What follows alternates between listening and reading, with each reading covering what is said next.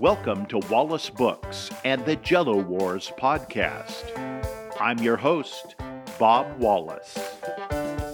Whoever thought that children with cancer would be the ones to lift us from our existential funk? Their wisdom, simple and personal, yet profound and universal, helps us circumnavigate these perplexing times. And fortunately, you don't have to walk in their hospital slippers to benefit. Wallace Books presents Jell-O Wars and Other Battles with Childhood Cancer. It's a book, it's a podcast, and it's life-changing. Because the kids have much to teach, and we, the healthy, have much to learn. Thanks for showing up.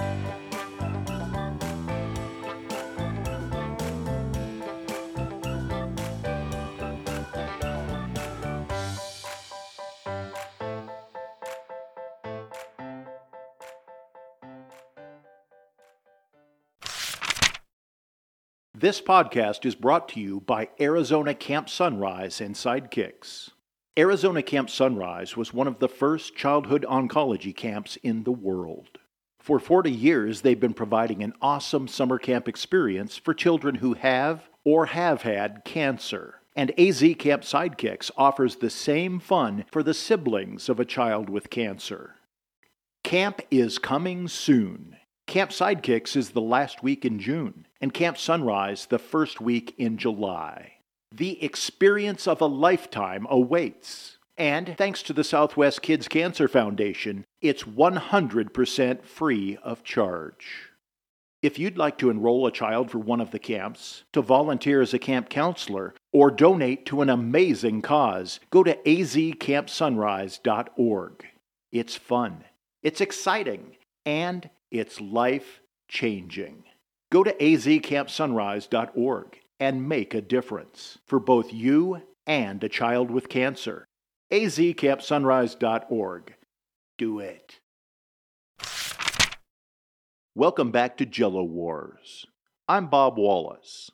So far, we've learned about pirates, and children with cancer, and superheroes, and Jell-O Wars, and statistics, and Sharknadoes, and spam, and comic books, and creativity, and Bigfoot. What more is there to learn at a summer camp? Lots more. Camp begins in, 2 days. Camp Sidekicks, our camp for the siblings of children with cancer, kicks off this weekend, and Camp Sunrise follows starting next weekend. The two camps have much in common. And if you've ever shared a cabin with 10 or so male campers, today's topic is bound to come up. Let me just go on the record and say, I'm sorry. Okay, just to air things out a bit, we'll also have a fresh take on Russia. Thanks for supporting Camp Sunrise and Sidekicks, and thanks for allowing children with cancer to improve your life. Let's get back to Jell-O Wars. I hope the Russians love their children too. The 1980s were a weird time. Phones were rotary, hair was feathered, and clothing was day-glow. It was the heyday of slasher films, Pac-Man, Prince, and Madonna. We had yuppies, hair metal, and a life-threatening new virus. No, not COVID. Back then it was HIV. It was a decade when computers were just becoming personal. New Coke had a bad idea, and MTV actually played music. Of course, there was also the ever-present threat of nuclear holocaust. Tick-tock. Adults called it the Cold War, even though it wasn't actually a war. The USA and the Soviet Union were both posturing with enough nuclear weapons to demolish the entire world. The president and the news media touted the Soviet Union as the evil empire and told us we should expect nuclear holocaust at any moment, day or night. School children practiced covering their heads and hiding under their desks, as if that would prevent the annihilation of the world at large. Like I said, Weird times. Tick-tock. Nuclear end times were on everyone's mind, and Russia was the enemy in most every movie. Hollywood stoked anxieties further with the China Syndrome and Red Dawn, which brought the threat right to our own backyards. Nuclear war's most horrid reckonings were presented in the network TV movie titled The Day After. Families across America sat in their living rooms, eyes glued to the television set, anxieties multiplying with every commercial break. Tick-tock. 10-year-old Samantha Smith watched that movie with her family. She was scared. However, unlike the adults in the room and in the country, Samantha was proactive. Samantha took it upon herself to write a letter to Yuri Andropov, the new leader of the Soviet Union. The letter congratulated the Kremlin on his new job and asked, "Why would you want to start a war? We should all live together in peace." Her letter made it into Soviet newspapers. However, her questions remained unanswered. But Samantha did not give up. She wrote another letter. The fifth grader's tenacity paid off. Soon Samantha had a response and a new pen pal. Andropov even invited Samantha and her family for a visit. They accepted, and the Smiths' Soviet vacation became news all over the world. Samantha was an American diplomat, doing more to prevent nuclear holocaust than all the adults in Washington, D.C. Did I mention she was only 10? Many people shared Samantha's beautifully simplistic rationale. The unusual thing was that this time the adults listened. It was a moment in history where the whole world paid attention to a child. Tick-tock. Instead of nuclear annihilation, when 15-year-old Greta Thunberg skipped school on a Friday in 2018, she was speaking out against climate change. Greta helped the world to care. I don't know how you spent your late teens, but Greta spent hers speaking her mind to the United Nations Climate Change Conference and to the world. Just 1 year later, she was Time magazine's Person of the Year and on Forbes' list for the world's 100 most powerful women. Tick. The innocence of childhood can magnify the wonderment of their truth, and it can tamp down the conceit of adults who deem themselves wise. It can add a prescient sense of authority to their insights. Our adult brains assess the past, often dwelling on every negative experience that ever happened to us. Whereas a child looks at life with limited past experiences, but a seemingly limitless future. Less pretense, more plain-spoken, unsparing truth. Talk. These two young girls spoke truth to power. They offered their guidance, perspective, and leadership. But they're not anomalies. The irregularity was that adults listened. I wonder what other insights children share that we should pay attention to. How much wisdom do we let slip by without a moment's contemplation? Revelations lost in the rabble. Do we require a clock on a ticking time bomb racing towards doomsday to make us pay attention? Sometimes it seems that's the case. Tick-tock. My buddy David had a rough go of it in his teens. He had a brain tumor that required 3 successive surgeries. The tumor and the treatments left David frail, unsteady, and with an alarming lack of balance. But, like so many pediatric cancer patients, David was determined. He was seemingly impervious to his limitations. The camp was full of rocky trails and uneven grades, and the snake's cabin was all the way at the top of the hill. But, over and over, he insisted he could make the hike, and, over and over, his cabin mates would catch him as he stumbled to the left or to the right and return him to his center of gravity. Through it all, David remained upbeat. He believed you have to live life every day. I've always liked that. Live life every day. I try to follow his example. It turned out that David had his own countdown clock. I guess we all do, really. It's unfortunate that many of us need a life-threatening disease or an end-of-the-world-as-we-know-it scenario to start paying attention, to listen, to act.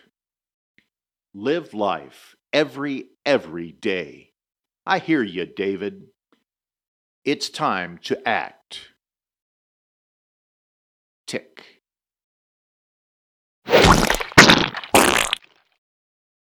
The Science of Flatulence. Boys are disgusting. Every last one of them. Stinky, too. It's been said, gas is good and gas is healthy. It's wholesome and means your digestive tract is in good working condition. But kids, boys in particular, always turn gas into potty humor. And I admit, it can be pretty darn funny. For the record, I myself have never farted, but I bore witness to more than my share as an innocent bystander, an olfactory spectator, if you will. Some might think it isn't fair to someone with, say, gastrointestinal control, and that may be true, but it's every boy for himself. If you choose to pass by the taco bar without beaning up, it's your own fault, and you will be penalized. I once implemented a gag order on flatulence, but it was tough to enforce. Passing gas is a normal human body function, and, if nothing else, it gives us a common bond. We're farters, every last one of us. The word fart comes from an Old English word, fartian. That means to break wind. And when you bunk with 15 or so adolescent boys, it's a given. If you're not fortunate enough for it to be you with the gas, you're out of luck. You can put on your military-grade gas mask and prepare for the worst, or head back to the kitchen and prepare your own counterattack. Side note. There's no Hallmark card for this situation. I looked. I once had a fart named after me, the Bob. According to camper Anthony, a great deal of dietary considerations go into preparation of the Bob. Enchiladas, refried beans, chocolate milk, and tater tots. Its only known rivals are the Aunt Debbie and the Dolores sandwich, which can be smelled all the way to Canada. Hard to compete with that. Yes, farts are funny. Farts have been looked on as being humorous for a millennia. The earliest recorded fart joke dates back to 1900 BCE in Samaria. There's a classic form of Japanese art known as fart battle. And there are even people whose job title is flatulist, or those who fart for a living. Le Pétomane, whose name meant fartomaniac, was a prominent flatulent in France during the late 19th and early 20th century. More recently, Mr. Methane has been bringing his farting talent to the stage, even appearing on Britain's Got Talent. Farts have appeared in the writings of Shakespeare, Chaucer, and Dante. Benjamin Franklin even wrote an essay titled Fart Proudly. It goes to reason, if one toot elicits a snicker, two should be a hoot, and three toots can incite a riot. Not to get too scientific on you, but adolescent farts are more contagious than the coronavirus, and soon an entire cabin is permeated with mixed farticles, sometimes as much as 12,000 ppm, particulate parts per million. Various farticles can combine into farticules with a stench of great complexity. But that's nothing compared to farticle fusion, which can blow the whole roof off a cabin. Fortunately, That hasn't happened for some years. I've heard that if your nose is exposed to a foul odor for long enough, it will shut down its receptors and you won't even notice the odor anymore. Now, I'm no scientist, but I'm here to tell you that's bunk. It's a hoax. I dare any scientist who disagrees to spend the night sealed in a cabin with 15 beamed-up boys. You can do a double-blind study or whatever you deem necessary, and you won't even have to bother tabulating the results. Without fail, you'll agree, boys are disgusting. And of course, farts are funny. Publisher's disclaimer. This podcast is not intended to be a substitute for flatulent medical advice, diagnosis, or treatment. Always seek the advice of your physician or other qualified healthcare provider with any questions you may have about your flatulent condition. In the event of an emergency, call your doctor immediately. Reliance on any information provided by this podcast is not advised and should be done solely at your own risk.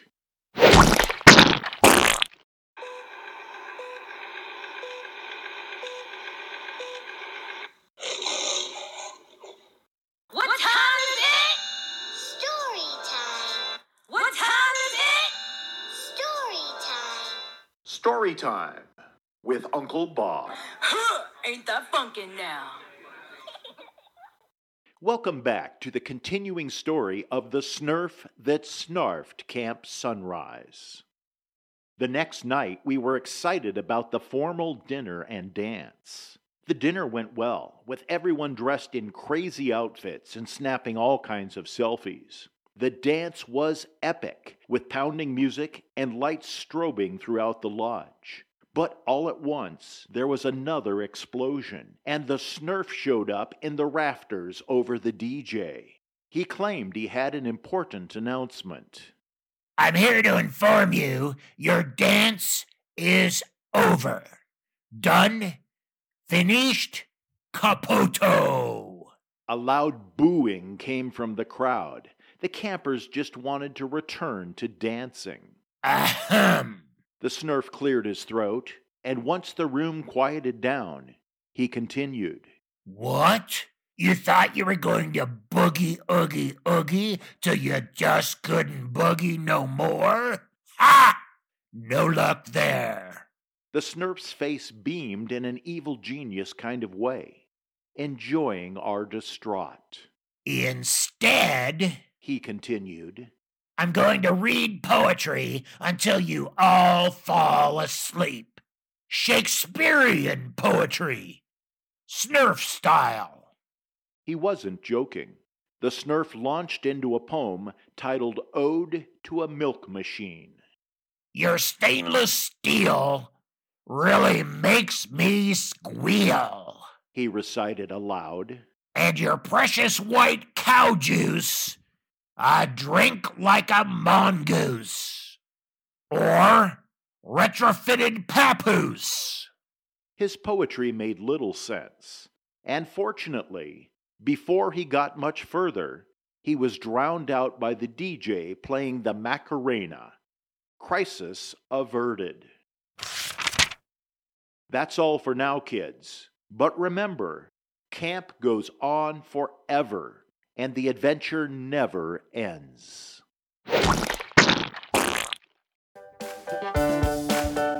Thanks for tuning in to Wallace Books and the Jell-O Wars podcast. The kids of Arizona Camp Sunrise have been my greatest mentors, and they're here to assist you too. You can find additional episodes of the podcast and more about the book, Jell-O Wars and Other Battles with Childhood Cancer, at wallacebooks.com. That's WALLASS books.com. Just go to the website or search Wallace Books wherever you get your podcasts. And be sure to subscribe and like. You can learn more about Arizona Camp Sunrise at azcampsunrise.org. Podcast theme music by M-Dub Music. Sound effects from Sonic Boom. Keep listening to Wallace Books' Jell-O Wars podcast and let the kids change your life for the better. See you down the road.